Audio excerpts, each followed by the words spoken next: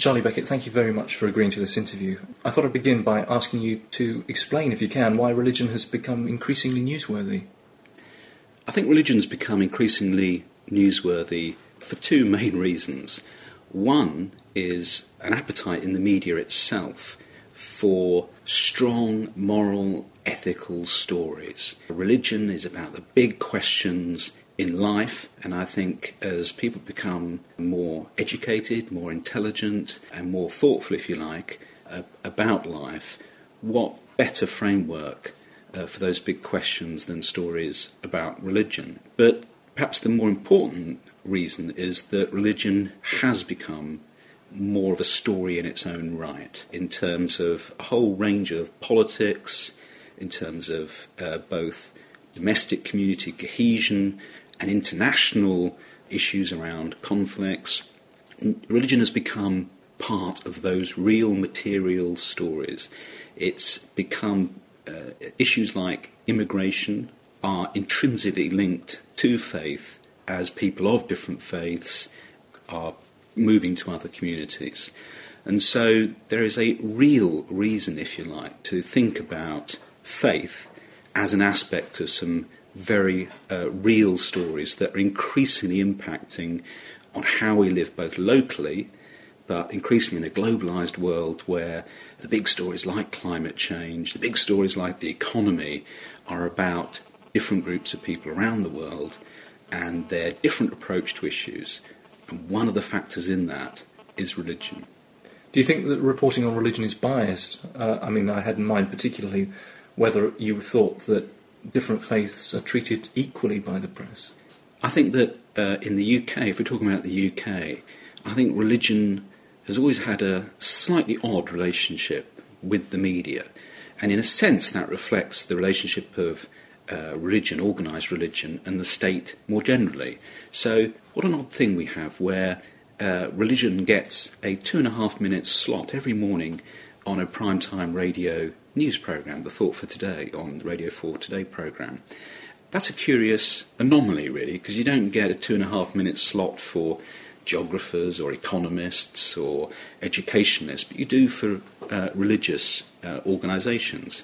So and that reflects, in a sense, the established church's role, especially in society in general. You might also think that it's odd to have bishops automatically in Parliament.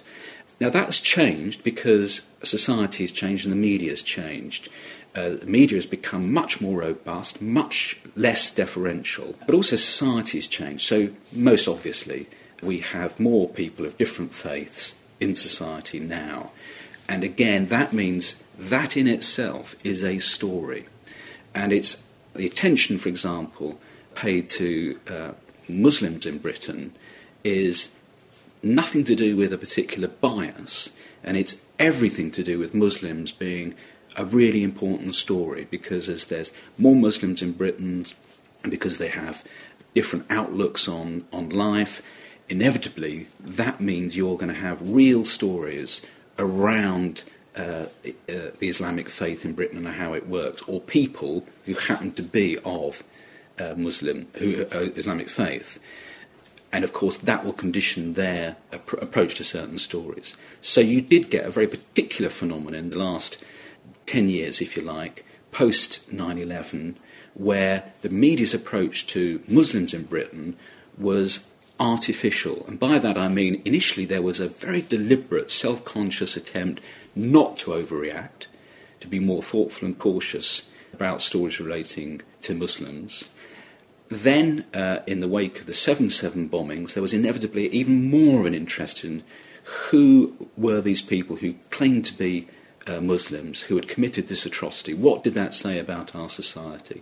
And that spun out a whole series of other stories, many of them badly told, many of them told with spite, with inaccuracy, but also all part of a very natural, understandable and absolutely essential attention to people of the Islamic faith in Britain. And I think that has now gone through news cycles, and now stories about Muslims are much more balanced, much better informed, and the Muslim communities themselves have become more media literate. Now that's a process that's ongoing, and it's about phases. So when we talk about bias, bias is always conditional on the historical and political circumstances of a particular time. And in a sense, the media is biased about everything, in that it always frames things in a certain way, but that framing changes. And it's possible, and that's what's interesting about the idea of this conference, it's possible to impact on the way that the media does frame things. The media is not just a one-way street. I think you've probably just answered this question, but can I put it to you anyway? Would you say that the role of religion as a cause of conflict is unduly reported, as compared to, say, its role in peace building? No, I'd say that it's probably that religion gets covered more as a convenient way of talking about conflict. So when we talk about ethnic communities in Britain, we label people as Muslim communities. When we talk about international, or Christian or whatever, and when we talk about international issues, we talk about, again, Christian factions or Muslim factions or Shia factions, factions within religions as well, as a way of categorising peoples and explaining situations. Now, I would argue that religion doesn't cause wars, but religion is part of a package of ideology and identity that helps us to understand how wars or conflicts are, how they happen. So that rather boring argument about whether religion actually creates problems in itself is a sort of cyclical argument and a rather boring one. But yes, it's absolutely right for journalism to look at religion as part of the circumstances that create conflict. And by implication, it will look at religion as part of a set of ways of ending conflict and peace building. However, the caveat I would say is that there's a real limit to the role of news media in peace building. I think it's futile to expect mainstream topical news media to have a proactive role in peace building. Where do you draw the line between respect for religious sensibilities and freedom of the press? I don't draw a line. I think one of the things I've learned is that it's impossible to draw a line. The line shifts. The line depends so much on the actual circumstances of any given issue.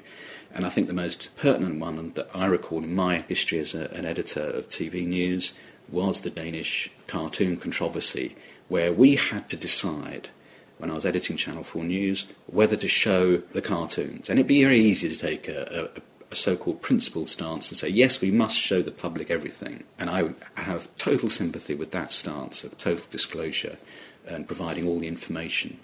On the other hand, there was a perfectly valid argument which said this will be provocative and this will actually create a public harm. Now, in fact, though, the decision was not that simple. It wasn't an either-or, a yes, no, black and white. In the end, we came to a compromise where we showed a bit of the cartoons, and we were conditioned by a whole number of factors. Some of them were, we knew damn well that people could go on the line and look at the cartoons on the internet if they wanted to. We had to make a judgment, and my editor at the time, I thought, asked a very good question. Was it worth, he asked, was it worth the risk of causing so much offence to publish those cartoons, in the sense that could we still tell the story without having to show reams of these cartoons and endlessly thrust them in people's faces? So it was a balancing act. It was looking at a combination of factors. So the line, if there was one, was rather squiggly, and it always changes. So I don't think that you should draw lines, and I think one of the key problems for journalists in dealing with this set of issues is, especially around offence, is that it's very easy to get sucked into an artificial story, which, remember, the Danish cartoons were deliberately published to cause offence, and then the worldwide reaction, which was deliberately stirred up by certain Muslim factions and other factions who saw a political advantage in it. So the whole controversy was artificially created. Now, what is the role of journalism in that? Is it to report on that, or is it to say, hang on a minute, why should we contribute to building up this artificial argument? And it's very difficult to say one way or the other. But I think it just reminds us that there are no absolutes in journalism. unlike sometimes in religion. Well, you've already mentioned the availability of information on the internet. I wonder if you could say a bit more about how you think advances in technology will impact the coverage of religion and religious stories. Well, the first thing to say is that we're still at a relatively early stage with these technologies. And on the other hand, they've been around for a long while. The internet, has been around for 20, 30 years, depending how you count it.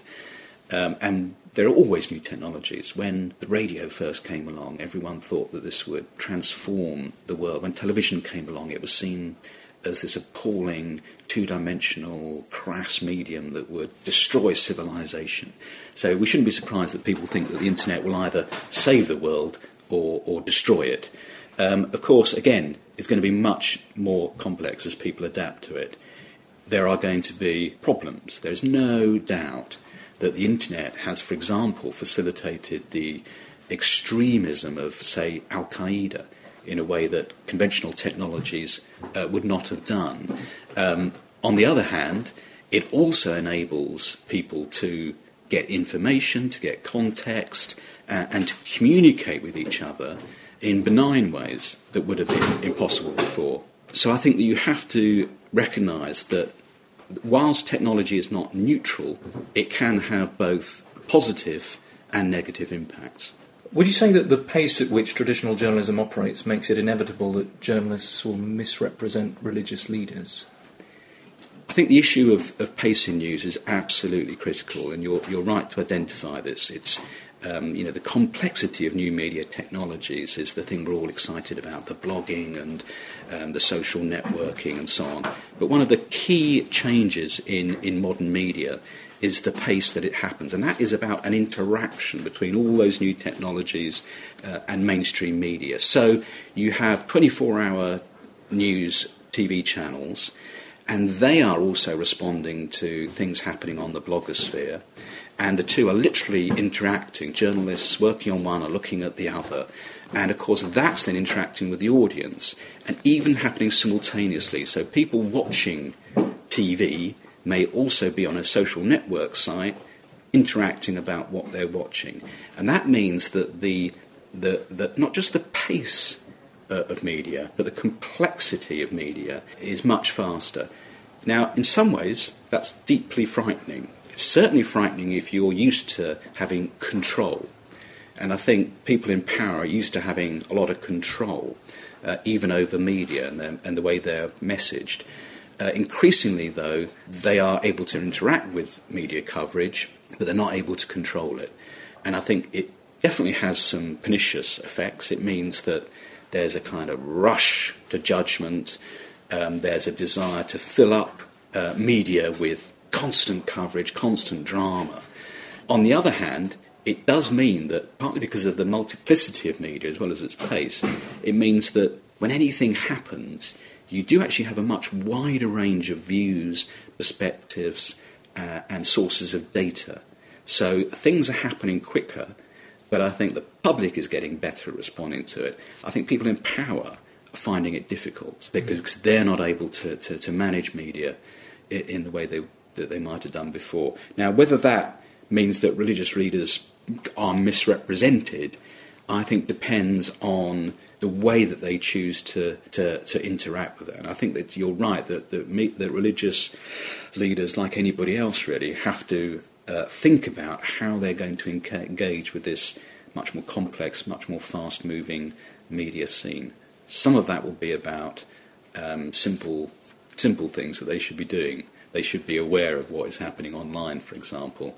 But it's also about perhaps changing their style, but also their content. It perhaps means you do have to be more transparent and open about the way that you communicate and don't expect to be able to control the message all the time. Well, I think you've already said a lot about this, but I wonder if my final question could be really about what you see as a more constructive model for the relationship between journalists and religious leaders. Obviously, religious leaders, as you said, need to be more media savvy, but is there anything else that you'd like to add?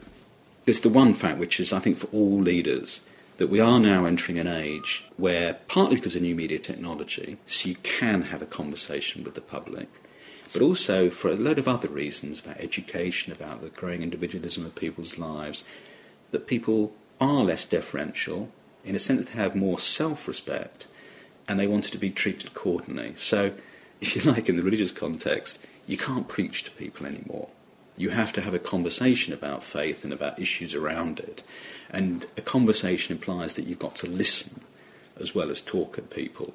And it implies that you may not always be right, and you may not always be able to control the way that a conversation is going.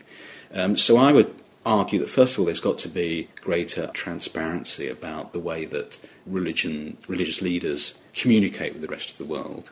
But also there's some practical things that they should be doing. They should be looking at how they can use the whole gamut of new media technologies to have a richer, more complex, diverse conversation. And they should be looking also at ways that they can actually support media initiatives, media organisations, not just to set up their own website for their particular faith, but to think about places in the internet, or in the media sphere, if you like, where they can create spaces or support spaces where you can have a richer conversation. Because the wonderful thing about new media technologies is that in the past we were, in a sense, you were either part of the media or you were a victim or a consumer of media. The difference now is that we are all part of the media. We are all capable of creating communication, information and conversations and data. So no one's got an excuse anymore not to be part of the conversation. Charlie Beckett, thank you very much.